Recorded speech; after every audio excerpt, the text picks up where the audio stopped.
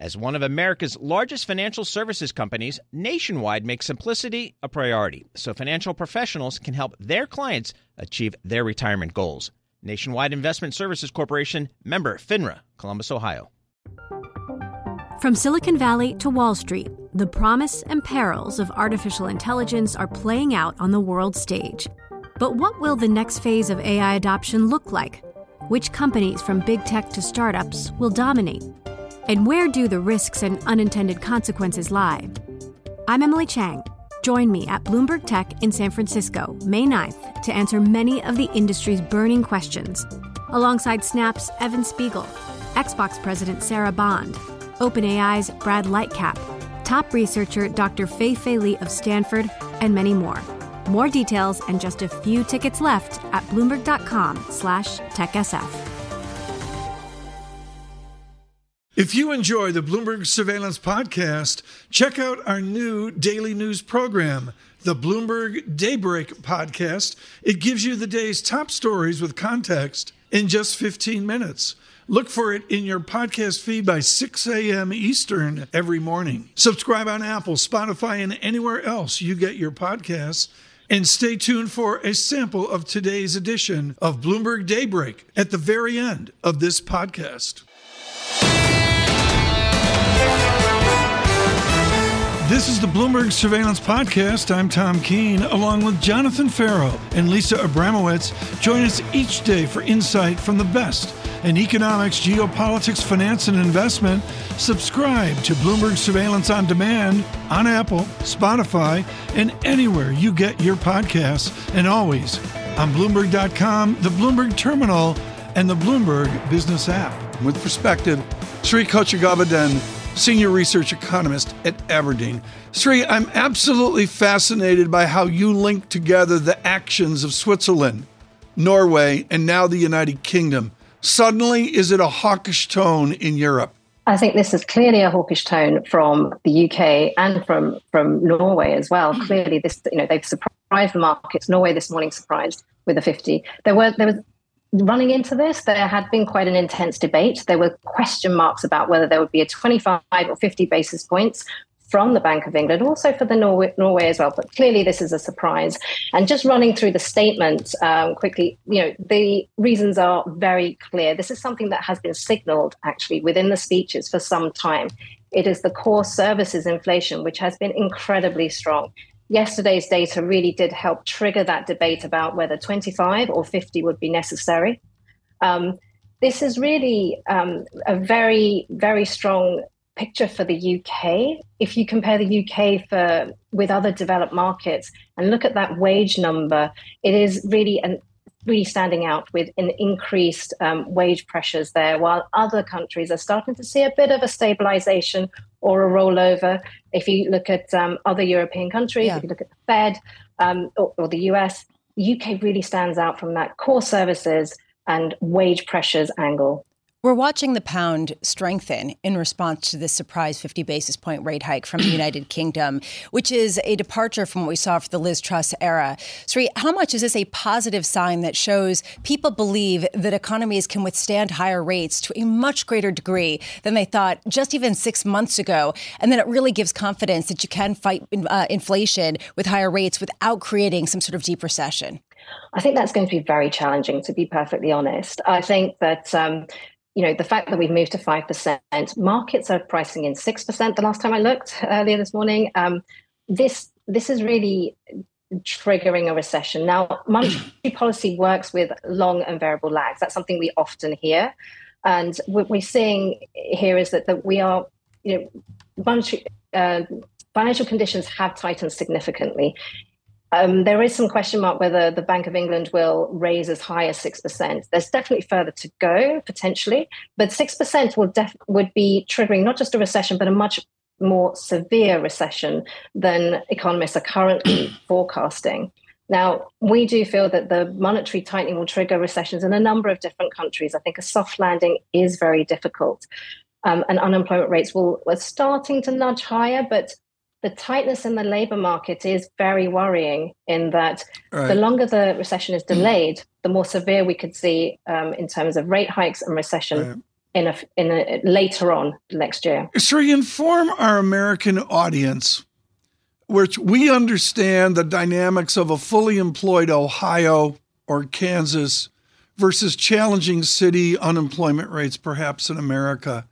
The perception we have is London booming, the South blooming. I'm thunderstruck at double-digit unemployment in Aberdeen, way up in the northeast of Scotland. How uneven is this debate on monetary policy across the United Kingdom? How much of the United Kingdom is truly in recession right now? I think there is a regional issue, and that's something that really needs fiscal measures to really address. Now, from a monetary policy perspective, the Bank of England are limited to what's happening to the aggregate inflation rate. What is their target, and how do we get back to the target? So the regional divergences is very difficult to tackle without fiscal measures and structural policies to target those issues. Now, if we think about what's happening in terms of a recession, we're not quite in a recession yet. We've seen some weakness in data. For Q2, we have a number of different drivers. We have strike action, particularly in the healthcare services. We had an extra bank holiday for the King's coronation. All of these issues will lead to some weakness in activity, but that's not necessarily a recession just yet. What the Bank of England need is for the economy to cool so that some of the imbalances that are driving inflation start to ease, and you start to see more sustainable deceleration in that core services area, and we're not seeing that yet. Okay, Sri, thank you so much. Just really outstanding. Sri Culture-Governor with us with Aberdeen, this truly historic moment and gyrating moment for the United Kingdom. Terry Wiseman, global interest rates and currency strategist at Macquarie, joining us here. Terry, what do you make of that? The fact that you can find out what they're going to do, but you're not going to figure out what the market response is going to be. Look, I think it takes a long time to rebuild central bank credibility once it's been destroyed. It's not an overnight thing. Even with the replacement of the staff and the decision makers there, it's going to take a while for a central bank that has avoided raising interest rates to gain the credibility of the market. The market's going to have, they're going to be doubters. And I think when you have a situation like this, it's important for the central bank to start to reassert its credibility by doing more than the market expects, not less than the market expects. I want to make a case that in those emerging markets that have tried to tackle the inflation story head on and early, you have seen a lot of success. Obviously, Turkey's not one of them. But look at Brazil. They're on the verge of starting to cut interest rates, perhaps as early as August or September. Same with the Chileans. These countries were aggressive in hiking rates during the inflation up move, and they're going to be early in cutting rates with the inflation down move that they're seeing in these countries. Turkey's an exception here. Okay, it's an exception. However, it's piling on the hawkish tilt that we've heard from central banks around the world today. The Bank of England, we've seen the fluctuation of the pound. Has the Bank of England lost credibility as well? I think it did, but I think that's exactly the reason why it had to raise by 50 basis points instead of 25. Now, granted, we did not expect that they were going to raise by 50. The tone coming out of the MPC members in their parliamentary testimony a few days ago did not signal a hike of 50 basis points, but at the same time, you had an inflation print since then whereby implicitly you can make a case that the Bank of England had made a mistake. They thought that inflation was going to come in at about 8.3, 8.2%. In fact, it came in closer to 9. I think it's because implicitly this 50 basis points is an admission of the mistake and a way to correct it. And I think that's why it happened. Alan Schwartz put this team together at Bear Stearns with your leadership, Emmy Shayo and David Malpass driving the U.S. and global dialogue, John Writing as well. Terry, you've seen this so many times before. How do you link, we rationalize idiosyncratic stories like Turkey or Argentina back to the central banker of the world, Jerome Powell? How do you link Powell's actions to what we're seeing unraveling here, there, and everywhere? I think we have to be very cautious if we're going to assume that what Jay Powell is going to do is going to be overly dependent on what other central banks do. And I think even the vice versa case is pertinent as well. The situation in the U.S. is not the situation in the U.K., or for that matter, the situation in the euro area. There is not as much labor activism and labor strikes in the U.S. I know that the headlines might be prominent, but we can measure this. And the peak of labor activism in the U.S. took place last summer. It has since died down. It makes plenty of sense. We've seen more layoff announcements in the U.S. The UK and Europe are very different. We're seeing a lot of labor activism now. We're seeing a lot of concessions by the private sector, even governments, to these higher wage demands coming out of the workers. And as a result, the UK and Europe are delayed with regard to their ability to fight inflation and bring it down.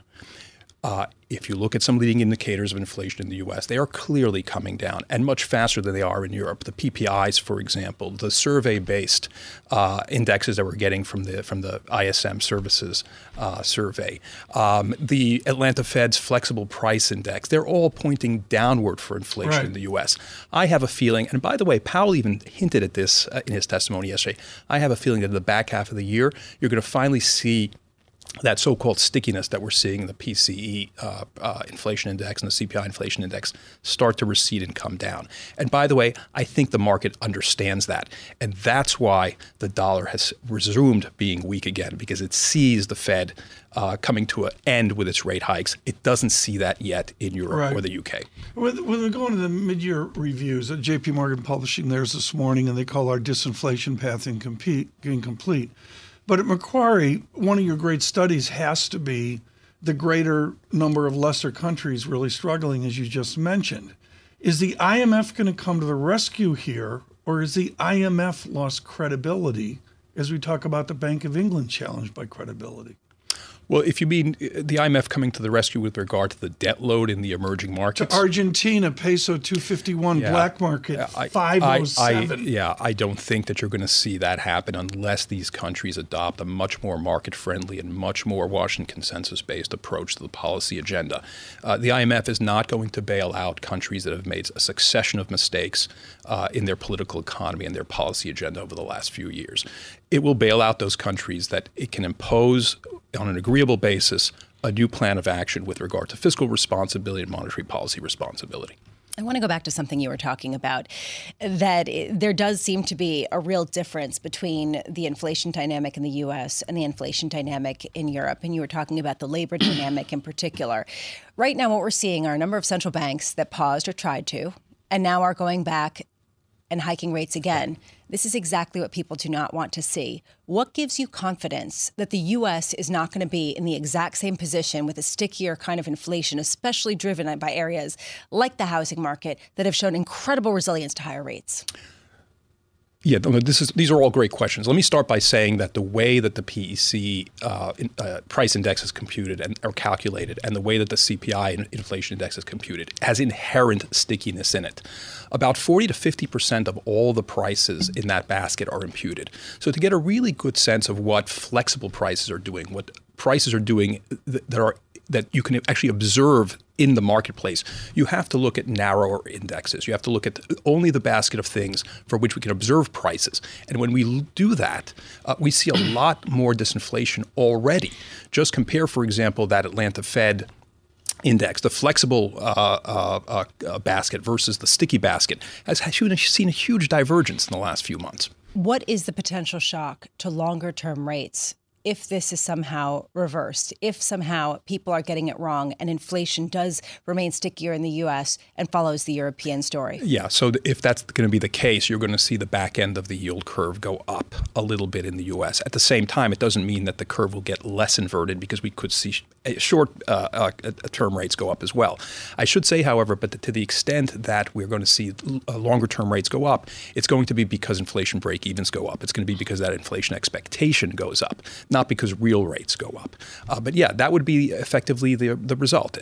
Long-term inflation expectations goes up, inflation break-evens go up, and that drags higher the 10-year yield in the U.S. We're linking monetary policy in here into the interests of Chairman Powell. And you mentioned as we were going on air here that you had the immense privilege of seeing Jerry Garcia. I can't believe it's been 27 years since he died. That's the first shock. But you saw the dead when the dead was the dead and not the dead and company now. And to parlay off this, I'm going to go to what a long, strange inflation this has been. What does a pandemic disinflation look like? This is an original inflation, isn't it? It's original only insofar as the Federal Reserve and a lot of central banks made the mistake of printing too much money at a time when they thought that the pandemic would not end, or at least they took the risk management view that there's a possibility that the pandemic doesn't end, and therefore they erred on the side of inflation, of liquidity balances in the economy. The important thing to keep in mind is that those impulses that created the inflation in 2021 and early 2022 are more or less over and done with the possible exception of wage pressures in Europe. If you look at real monetary balances in the U.S., because of inflation and because of QT, they are back to trend level. They went up about 15 or 20% above the trend, and they've come down 15 or 20% back to the trend. That's a very strong indication, a very strong suggestion that the inflationary impulse that the central banks had created is no longer in play. It's no longer manifest. The longest dead concert, Terry was at the concert. He stood for 6 hours. The longest dead concert ever. Stood? 6 hours. Okay. It's on the edge of Springsteen. Yeah, they have epic concerts, and evidently they used to have even more epic concerts as You get a little older. Was. Terry Weissman, thank you so much. My pleasure, a perfect guys. day, just perfect timing to have you in here with the challenges that we see in Turkey today. Nobody ever says make it complicated. That is why Nationwide makes simplicity a priority by providing financial professionals with straightforward, client-ready resources. From clear strategies to help clients meet retirement savings and income needs, to ways to cover rising healthcare costs and more. Nationwide simplifies planning so more time can be spent helping clients. Nationwide is on your side. Nationwide Investment Services Corporation, member FINRA, Columbus, Ohio. From Silicon Valley to Wall Street, the promise and perils of artificial intelligence are playing out on the world stage. But what will the next phase of AI adoption look like? Which companies from big tech to startups will dominate? And where do the risks and unintended consequences lie? I'm Emily Chang. Join me at Bloomberg Tech in San Francisco, May 9th, to answer many of the industry's burning questions, alongside Snap's Evan Spiegel, Xbox President Sarah Bond, OpenAI's Brad Lightcap, top researcher Dr. Fei Li of Stanford, and many more. More details and just a few tickets left at Bloomberg.com/TechSF.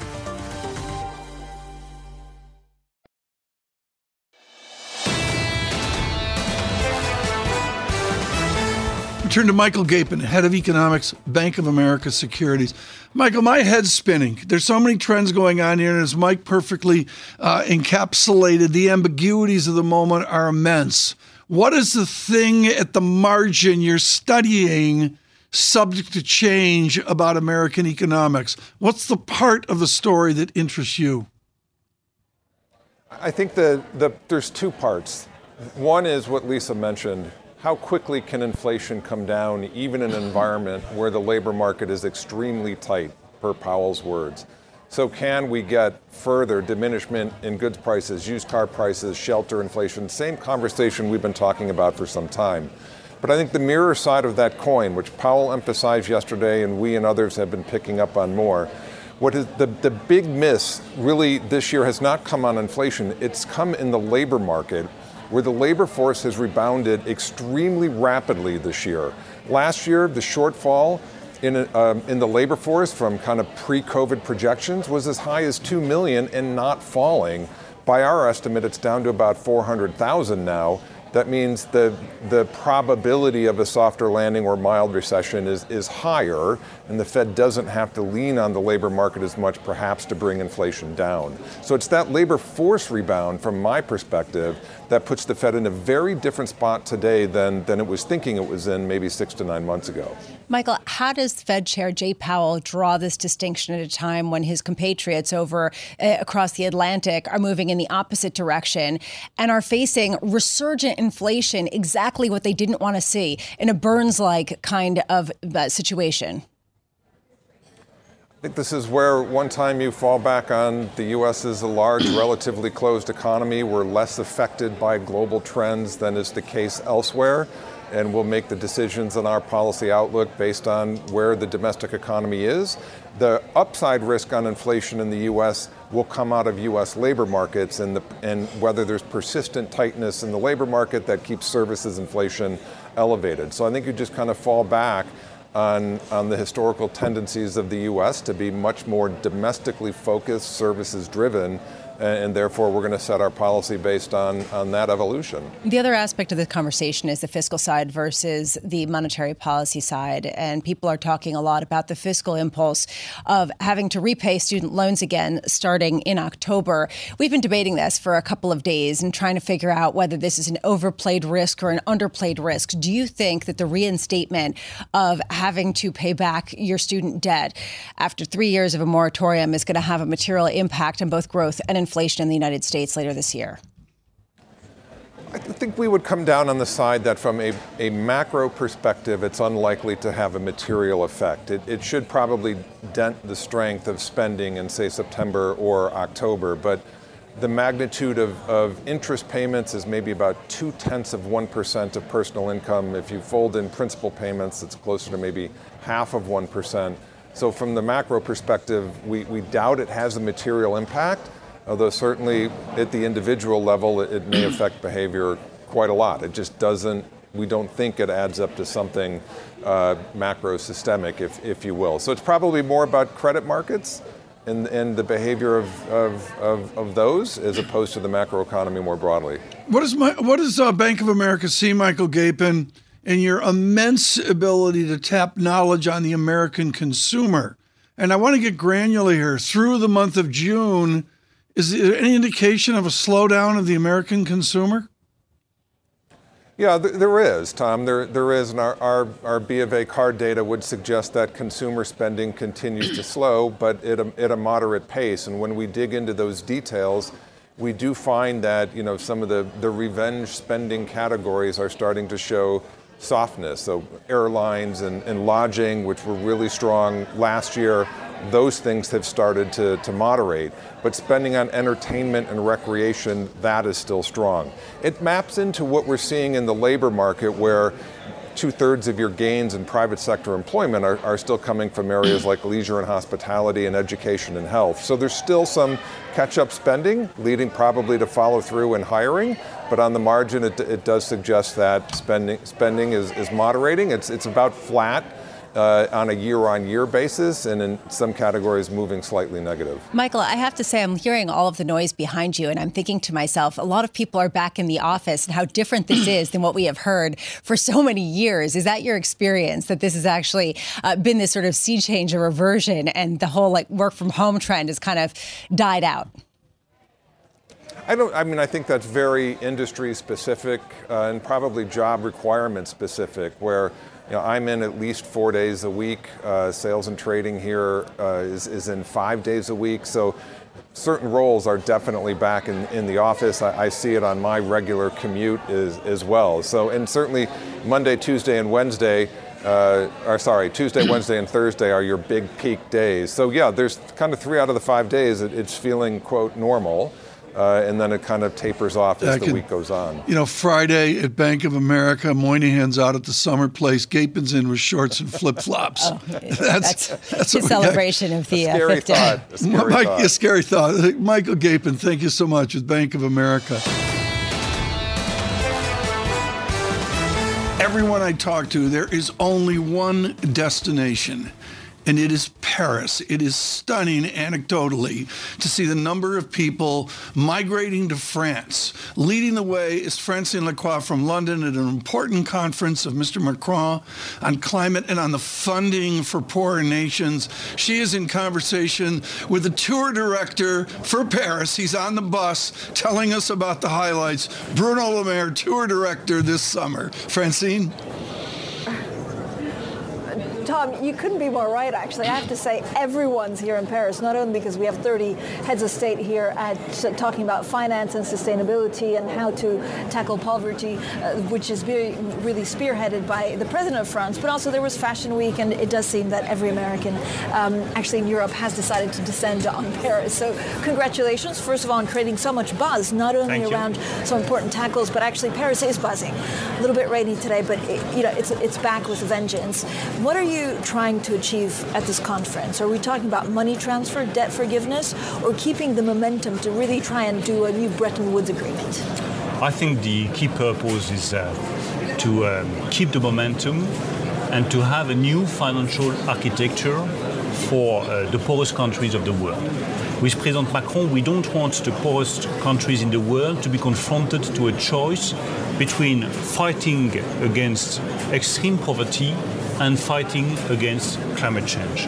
We want to provide all the financial means for those countries to be efficient in the fight against poverty and in the fight against climate change. This is the key purpose of this summit, and I think that the key point, the key purpose would be to define a new financial architecture for the 21st century. Minister, are you frustrated that it's taking this much time? I know the Chinese premier is here, which is a great coup because we haven't actually seen U.S. officials and Chinese officials at this high level in a room together talking about these issues. But you've tried to push also voting rights in the IMF. How's that going? Big things need a long time, so I'm not frustrated. I think that we are totally determined with President Macron to have a final positive outcome for this summit.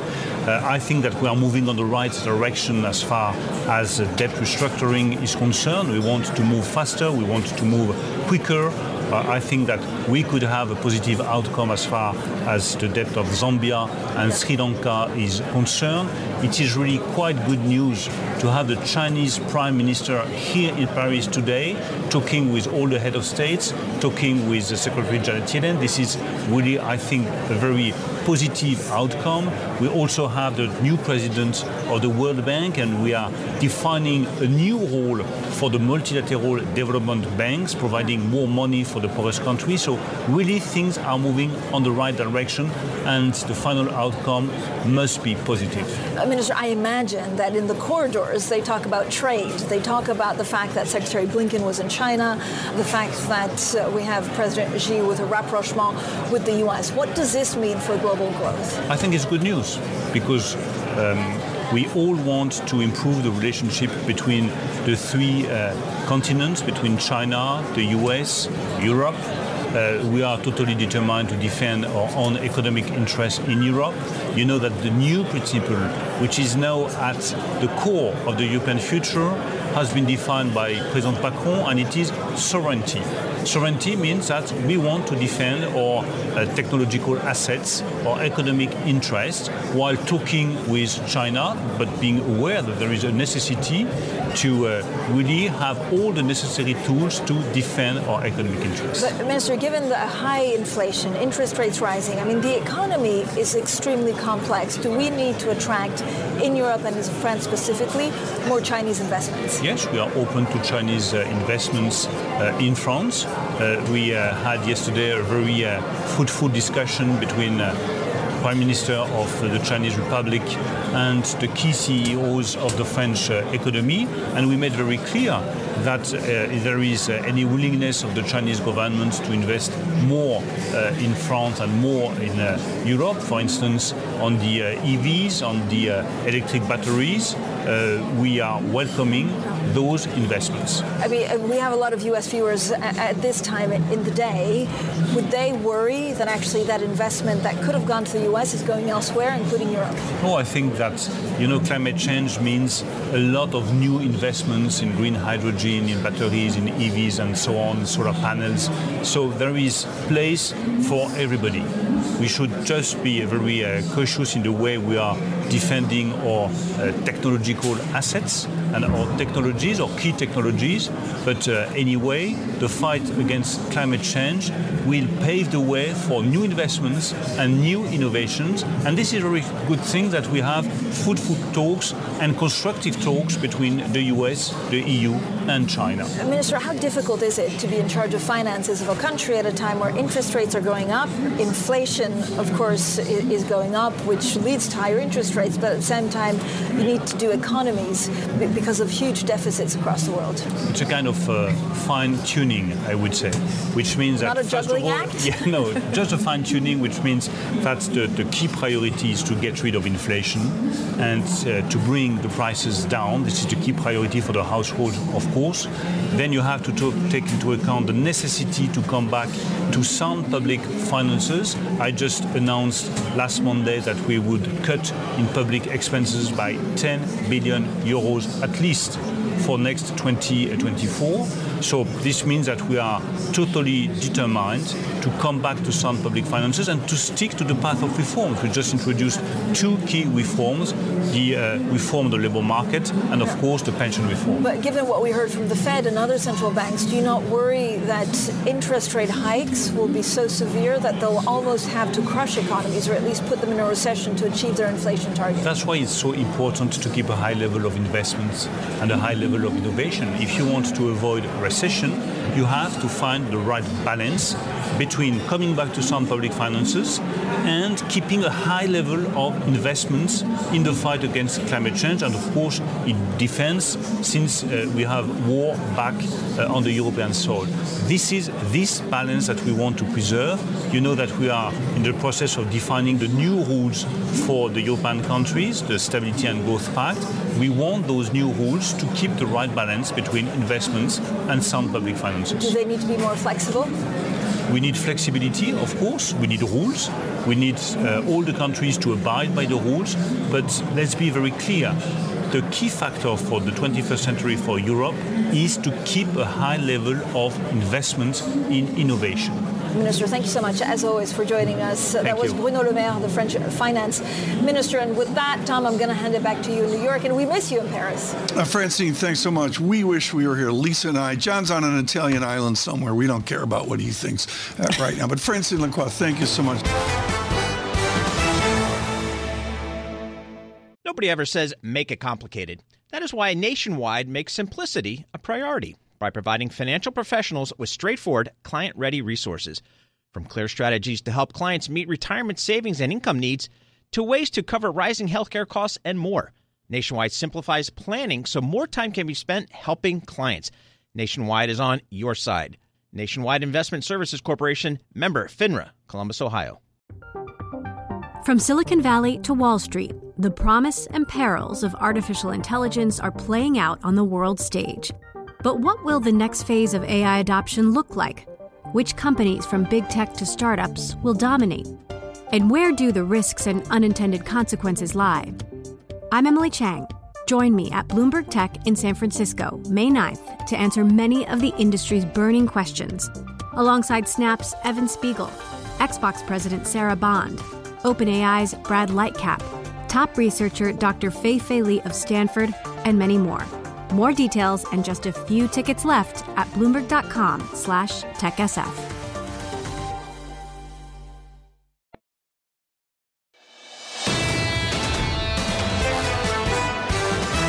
The Prime Minister of Ukraine is a most interesting guy with many different public duties over the years, but all working around trade and the economy of a pre-war and at present war in Ukraine. In London, our Maria Tadeo in conversation with Denis Shmihal.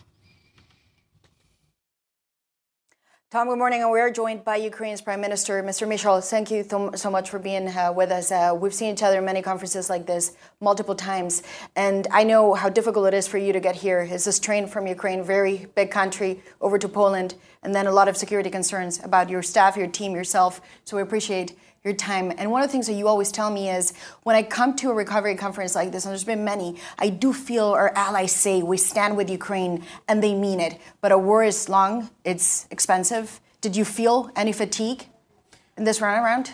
Thank you so much for invitation. It's a pleasure to be here with you and morning. So it's second conference for Ukrainian recovery. First one was held in Switzerland 1 year ago. Today we are in London. 62 countries and international organizations are here. Hundreds of businesses are here, international businesses. We feel tremendous support from all of our partners. We feel financial support, sanctional, military support, humanitarian support. Results of this conference have a long-term consequences. We have many promises. We have many concrete agreements, declarations, memorandums. We have financial support. We have middle-term program for Ukrainian support from European Commission, from European Union for 50 billion euro for the next 4 years. We have tremendous support from United Kingdom. We have very good meetings with our partners and with United States Secretary of State.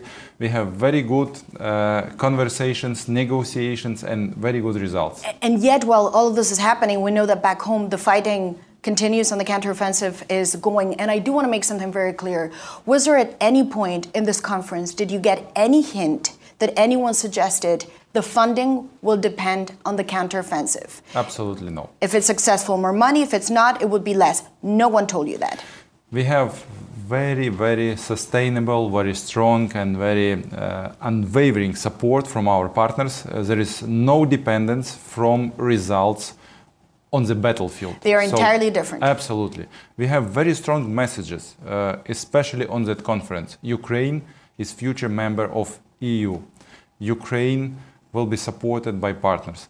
Russia must pay because of these consequences of this war, of terrible war and aggression from Russia's side. So these messages from partners are very supportive, are very promising, and now we continue our counteroffensive. This is not easy walk. This is not Hollywood movie, as our president Volodymyr Zelensky said yesterday. Yesterday, he seemed a little bit exasperated. This is not a movie. It takes time. It takes patience. Absolutely. Is that what you feel at times too? This is not Hollywood. It's real people and it's lives. Yes, and every life is very important for us. And we are not Russia, we are not Soviet-style army when they bring their lives to the fire of the war.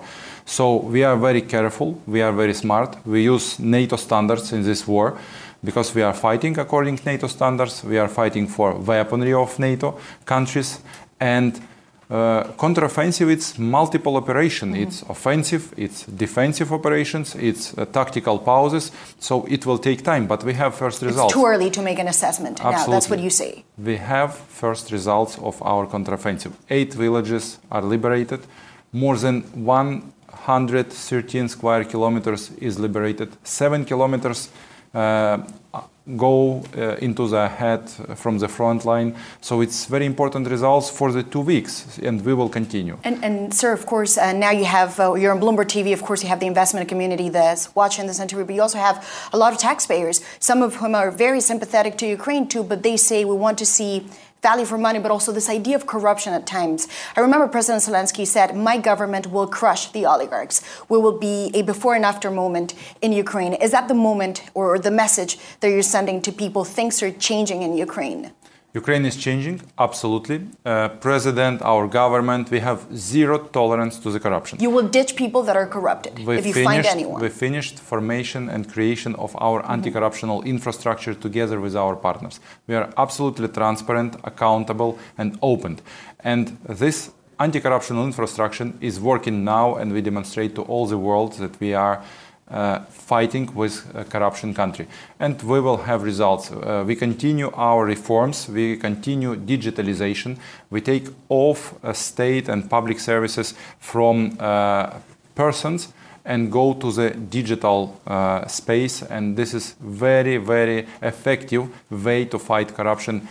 Just don't let people to be corrupted, because digitalization brings new technologies and new possibilities. And can I ask you, your meeting with Mr. Blinken, the U.S. Secretary of State, he was here, and I know you had a one-to-one meeting. There's an election coming up in the United States. Is that something that worries you, or did he tell you the United States is in for the long haul? This is about values for the U.S. United States is a very important partner, is the biggest supporter for Ukraine. So we discussed all the important issues. We discussed, first of all, financial support, and Mr. Blinken announced the next $1.3 billion support, financial support for Ukraine, for our reforms, for our recovery, for our energy sector. It's very important for us. We also discussed all other issues, very important in sense of development of my country despite the war. Demining activity, sanctions against Russia, development of energy sector in Ukraine, and many other very important issues. So the meeting went well, and I also wonder, however, with the average American that may be watching this too, and is thinking, but Ukraine is a far way off. I don't know anything about this country. What's going on there with my money? What's your message? What would you say? Stay with us because what? First of all, We are very grateful to American people, to United Kingdom people, to all our partners who support us military, financially, by sanctions.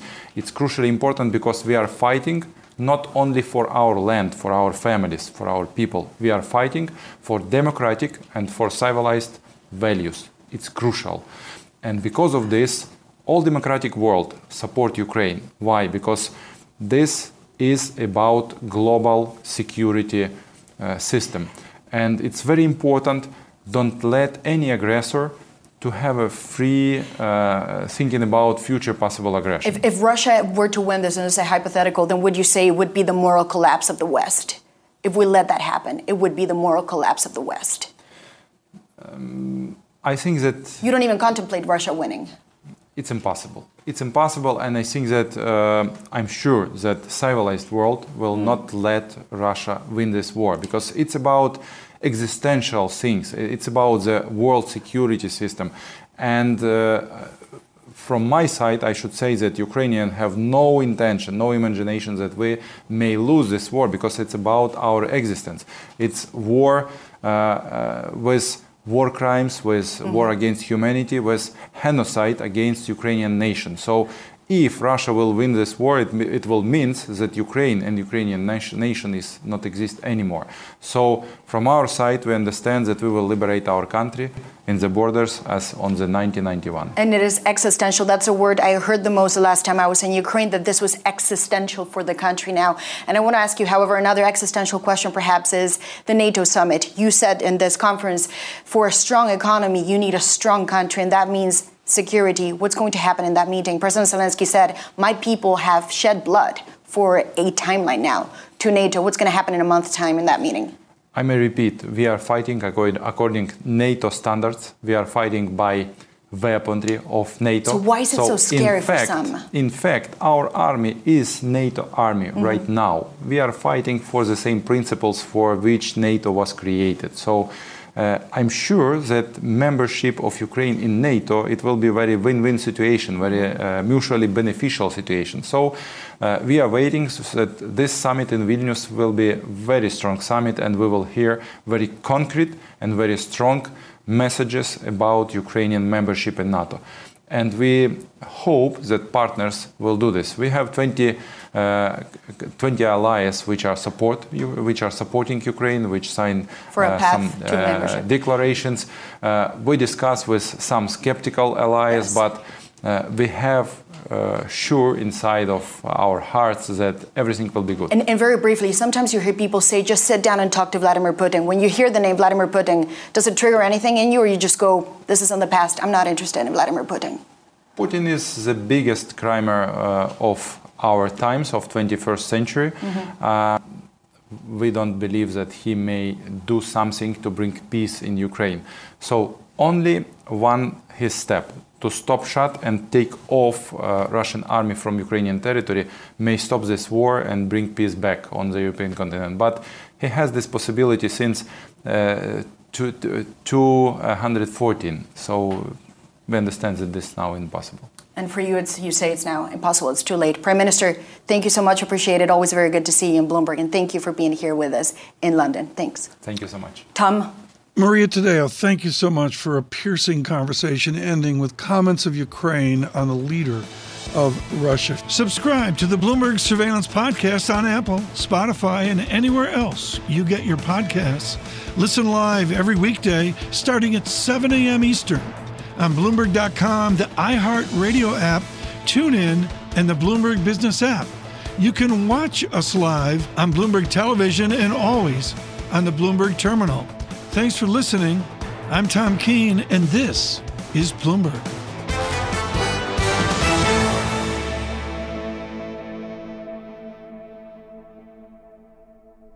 Thanks for listening to the Bloomberg Surveillance Podcast. Now stay tuned for today's edition of Bloomberg Daybreak. It's your daily news podcast, delivering today's top stories to your podcast feed by 6 a.m. Eastern. It's all the news you need in just 15 minutes. The Bloomberg Daybreak Podcast. It starts right now. From the Bloomberg Interactive Brokers Studios, this is Bloomberg Daybreak for Thursday, June 22nd. Coming up today, crews race to find the missing sub near the Titanic before the air runs out. The U.S. and India strengthen military and economic ties. Rates in focus as Jay Powell appears before Congress again, and the Bank of England makes a policy decision. And we bring you an exclusive interview with the CEO of Deutsche Bank. New York Mayor Adams announces new guidelines after lithium-ion battery fires. Plus, a New York City board votes for increases in rent-stabilized apartments. I'm Michael Barr. More ahead. I'm John Stashower in sports. The Yankees hit 3 home runs in a win over Seattle. The Mets lost in Houston. The NBA draft takes place tonight in Brooklyn. That's all straight ahead on Bloomberg Daybreak. The business news you need to start your day in just one 15-minute podcast. Each morning on Apple, Spotify, the Bloomberg Business app, and everywhere you get your podcasts. Good morning, I'm Nathan Hager. And I'm Karen Moscow. Here are the stories we're following today. First, we want to keep you updated on the search for that missing submersible near the Titanic. Crews from around the world are zeroing in on underwater noises detected over the past 2 days. Former Coast Guard Commandant Thad Allen says filtering out the signal from the noise is a tough task. There's animal life. There are other noises that are out there. There are ships operating in the area. So the question is how to localize it and try and understand what it is. Former Coast Guard Commandant Thad Allen says the situation is growing more desperate for the 5 people on board the Titan. The vessel left Sunday with about 96 hours of air. At this point, they may have just a couple of hours left. Well, Nathan, we turn to geopolitics now. At an important moment in the U.S. relationship with India, President Biden is hosting India's Prime Minister Narendra Modi for his first ever state visit to the White House. Senior U.S. officials say the two leaders will announce a series of defense and commercial deals aimed at improving military and economic ties. They'll also hold a brief joint news conference, a rarity for the Indian leader, before Modi addresses Congress this afternoon. Meantime, in Florida, Karen, the federal government's case against Donald Trump is moving forward. Prosecutors are now turning over evidence to the former president's legal team. Amy Morris has details from our Bloomberg 99.1 newsroom in Washington. Evidence is being handed over to the defense as both sides get ready for the August 14th trial date, including grand jury testimony of witnesses set to testify at trial, a 2021 recording of the former president discussing having classified information, other public statements made by Trump, an FBI interview of Trump's personal aide and co-defendant, and pictures of boxes of records at Mar-a-Lago. Both sides are prevented from publicly sharing the evidence that's been turned over, and Trump's attorneys are working on getting security clearances to review any classified material. In Washington, I'm Amy Morris, Bloomberg Daybreak. All right, Amy, thank you. Well, elsewhere in Washington, the House has voted to censure Adam Schiff. Lawmakers voted along party lines to censure the California Democrat over comments made during investigations into Donald Trump's ties to Russia.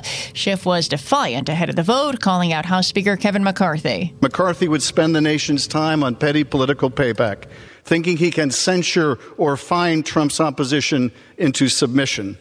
But I will not yield. Not 1 inch. Adam Schiff becomes the 25th House lawmaker to be censured. He was the lead prosecutor in former President Trump's first impeachment trial. Karen, let's turn from politics now to financial markets. Jay Powell is back in focus as the Fed chair prepares for day 2 of congressional testimony. Yesterday, Powell told the House Financial Services Committee more interest rate hikes are on the way. Almost every single of the 16 of the 18 participants on the FOMC wrote down that they do believe it'll be appropriate to raise rates, and a big majority believes raise rates twice this year. And I think that's a pretty good guess of what will happen if the economy performs about as expected. And Powell's comments come after the Fed paused rate hikes last week for the first time in 15 months. Well, Nathan, not all Fed officials are on board for more rate increases. Atlanta Fed Bank President Raphael Bostic says he supports holding at the current level for the rest of this year. We get more from Bloomberg's Charlie Pellet.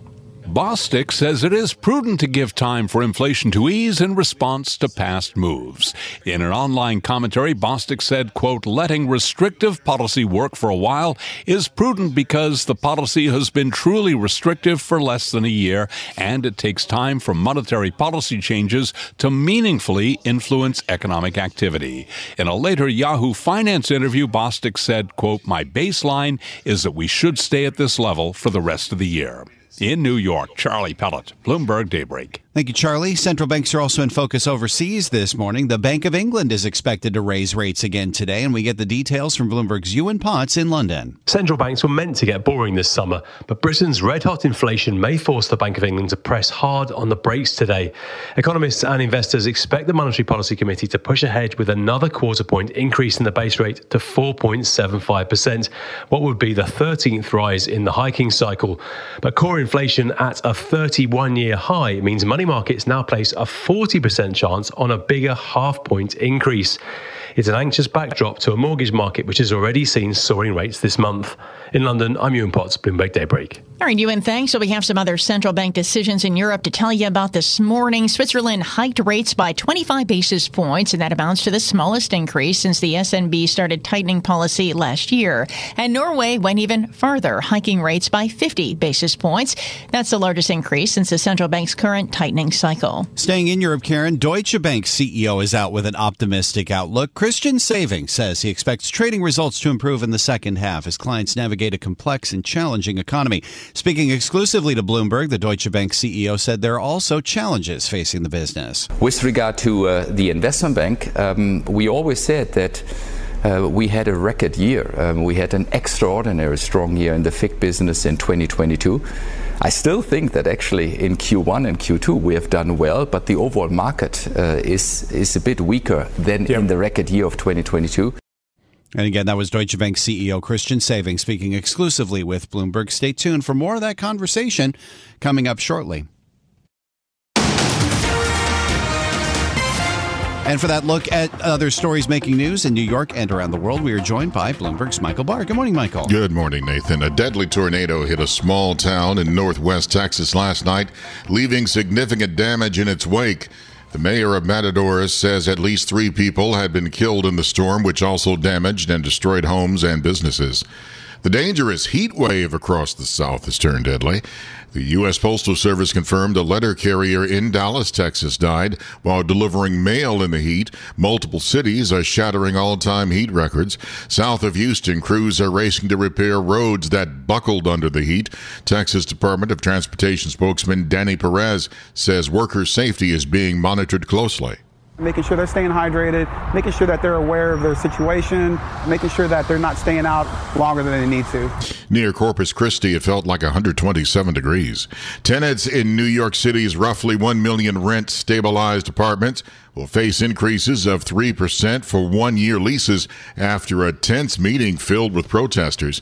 The city's Rent Guidelines Board also voted yesterday for 2-year leases. Rents will increase 2.75% in the first year and an additional 3.2% in the second year.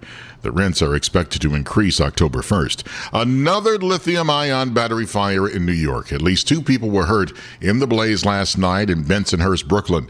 The fire that was quickly extinguished comes just hours after Mayor Eric Adams says that New York is taking action after 4 people were killed from a fire at an e-bike repair shop in Manhattan earlier this week. Adams announced a new action plan to speed up investigations about potentially hazardous conditions involving lithium-ion batteries and bike shops. We need real action, not only on the state level, but on the federal level.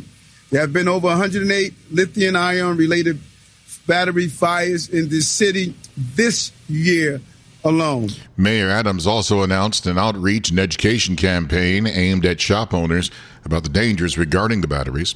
The New York State Legislature has passed a bill to protect abortion providers against being sued from states where the practice is banned. The bill would legally protect doctors, ensuring medical providers in the state will be able to provide telehealth services to patients who do not live in New York. Global news 24 hours a day, powered by more than 2,700 journalists and analysts in over 120 countries. I'm Michael Barr. This is Bloomberg. Nathan. Thank you, Michael. Time now for the Bloomberg Sports Update. Good morning, John Stanshauer. Good morning, Nathan. The Yankees, of course, had some big-name, high-priced guys. They were not the ones that led them to victory at the stadium. Johnny Brito got the start. Up from the minors, he pitched into the 6th inning, did not allow a run, gave up just 2 hits. Yanks had only 5 hits, but 3 of them left the yard. There's the payoff. He's not running, and the pitch is swung on and hit in the air to deep right. That ball is high. It is far. It is gone.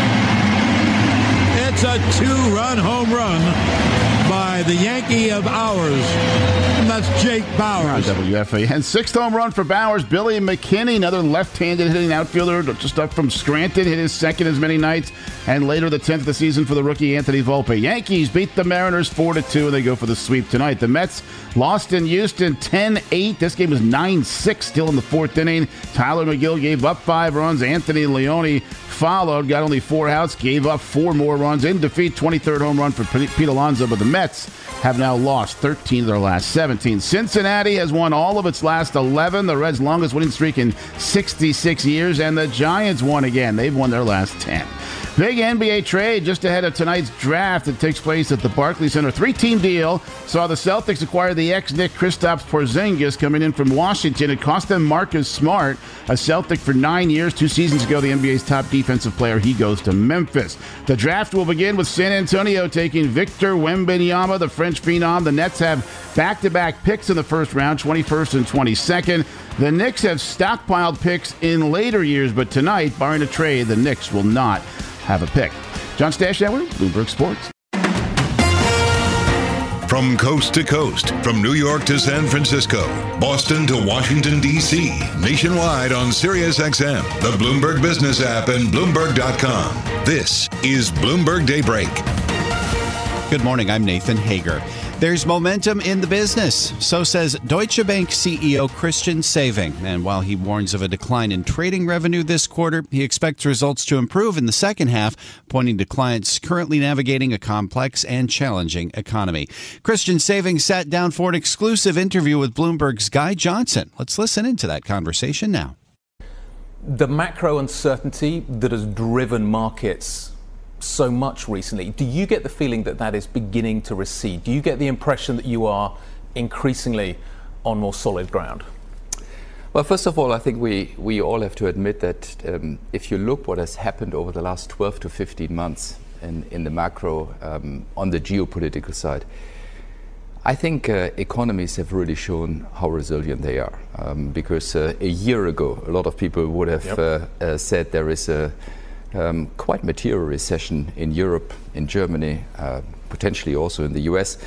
And if we now look back, I think we see that the answer we have given is actually showing that we fared quite well over the last 12 to 15 months. Now, I think the situation remains complex. I do believe that with a very persistent inflation, interest will further go up on both sides of the ocean. Yep. And I also do believe, Guy, that the interest will then stay a little bit longer elevated than potentially a lot of people think.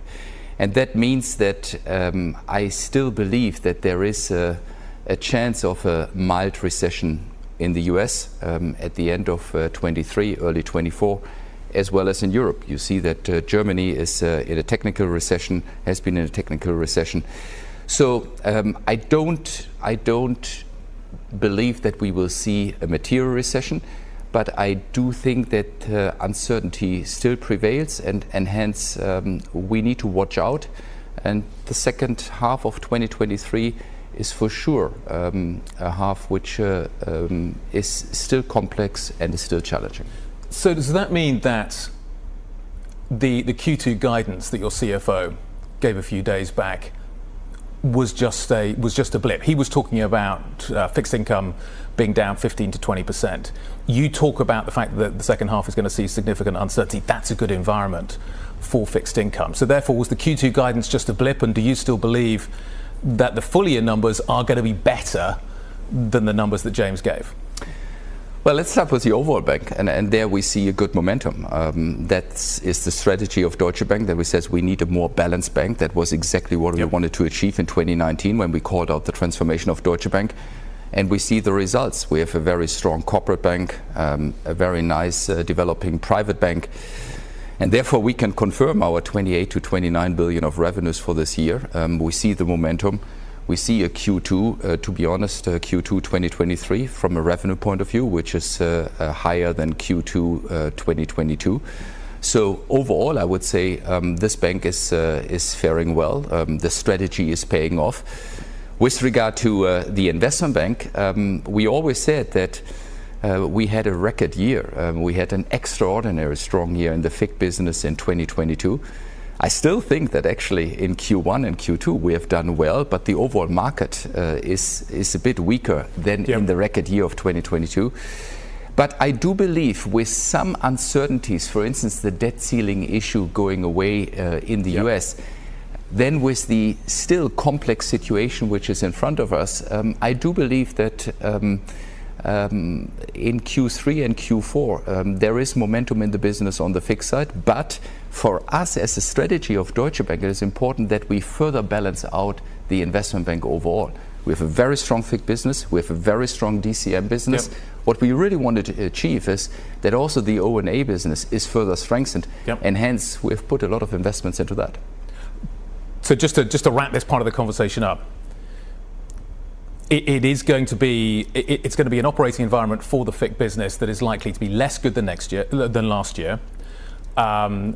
Q2 may or may not be a blip. You still see uncertainty in the second half of the year, which could provide opportunity. So on balance, the numbers are likely to be slightly better than the 15 to 20% that James guided to. That's what I would say for the coming months and weeks. Again, Q2 was also a particular quarter, given the situation also which we had in the US. We can already see also now in June, on the most recent days, that there is momentum in the business. So I'm overall actually quite comfortable also with the FIC business. And again, Q2 was a particular quarter. I would say that the FIC business in Q3 and Q4, I think there was a slight recovery. You are very good at keeping secrets. Let's talk about the Numis acquisition. For those of us that follow the bank, it caught us all by surprise. I understand you've been working on it for quite some time, but it definitely caught us by surprise. Was the offer just too good to refuse? Was the price just too good to refuse? Where did it come from? Where did your decision to go in this direction, the advisory business, come from? Well, I just said it in my previous answer. You know, I'm a big believer, and the whole management team of Deutsche Bank is a big believer that we need balanced business, not only for the overall bank. That was the reason why we did the transformation 4 years ago. Stable, well-balanced setup with 4 businesses. In each of those businesses, I again want to be balanced. And we have a very strong FIC and DCM business. Where we wanted to further invest is in the O&A business. And you know, we looked at Numis for a long time, and yes, we kept the secret quite well, and we think it's an optimal addition to our business mix and to our offerings in Europe and in particular in the UK. The UK is, from a fee market pool, it's the most lucrative European market. We are adding 170 top corporate clients, and it fits beautifully to our global house bank concept. Everybody's only thinking about the investment banking offering. And yes, that's obviously something we are very much interested in, and it fits to our existing positioning in the UK. But we have a really well-functioning corporate bank. So we have 170 additional clients with Numis now, and we can offer our corporate banking products, and at the same time, we have a private bank where I think we can also do the one or the other thing. So the overall global house bank concept is fitting very well to Numis, and therefore we looked at it very carefully. I'm very glad about the job Fabrizio and the team have done, and now we concluded this, and now we need to make the final steps, right? Are you keeping more secrets from me? Are there? You talk about the other divisions and the fact that you want to have balance. Are there other deals in the offering? If another great opportunity came along, are you still interested, or is the dry powder gone? No, I would say, look, I think we are very careful and cautious planning team. But of course, we always said that after restructuring and positioning this bank, we are up for growth. And we always said we want to grow in more capital-light products, which is, for instance, the O&A business, and the M&A business, in the advisory business. But you have also seen that we have done senior hires, again, in corporate finance, but also in the wealth management business. So we think that we can further balance out the business at some point in time over 2-3 years. You know, we want to also, and we need to plan for a situation that NII is at some point in time again coming down. We need then additional income streams, and this bank is planning for that and is investing for that right now. And hence, I wouldn't tell you about secrets because you just said we are good at it, at keeping it, but that there is a clear growth strategy in parts like wealth management, origination and advisory. Yes, we are focusing on that, and with the recent hires, we've seen that. You talk about hires on the wealth side, though. Do you see the growth there being organic? Do you see it being via acquisition of talent rather than acquisition of businesses? Well, it's both, but I do believe that we have now such a nice positioning and such a nice structure that we really do believe that if you have a chance to acquire and get good and great talent in all kind of regions, this is a really good way in step-by-step growing your business. Claudio de Sanctis has done that very successfully in Asia, in other parts of Southern Europe. So that is a first way of growing. If Commerzbank ever came back, would you be interested in that acquisition?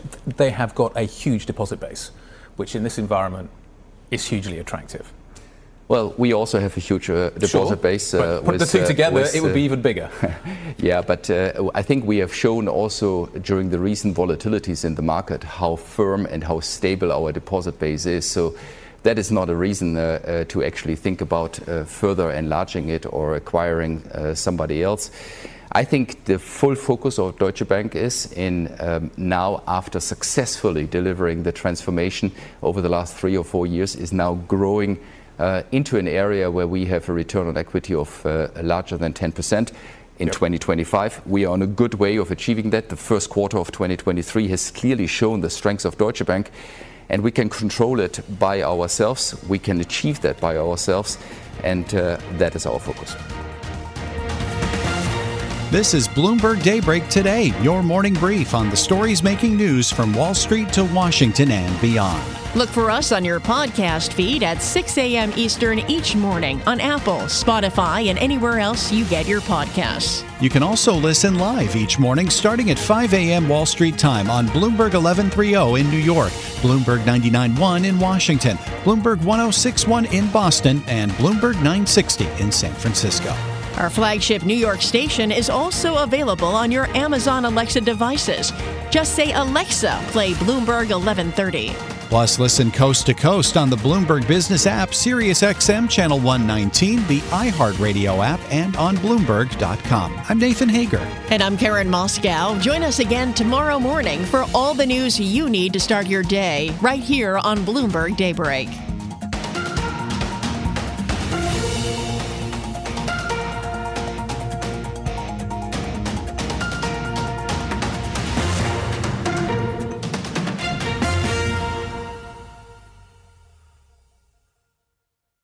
The countdown has begun. This May, 1,000 global leaders will gather in Doha for the Qatar Economic Forum powered by Bloomberg, held in conjunction with our official partners, the Qatar Ministry of Commerce and Industry and Media City Qatar, and premier sponsor QNB. Join heads of state, influential ministers, and leading CEOs to make new connections and gain unique insights. Learn more at QatarEconomicForum.com.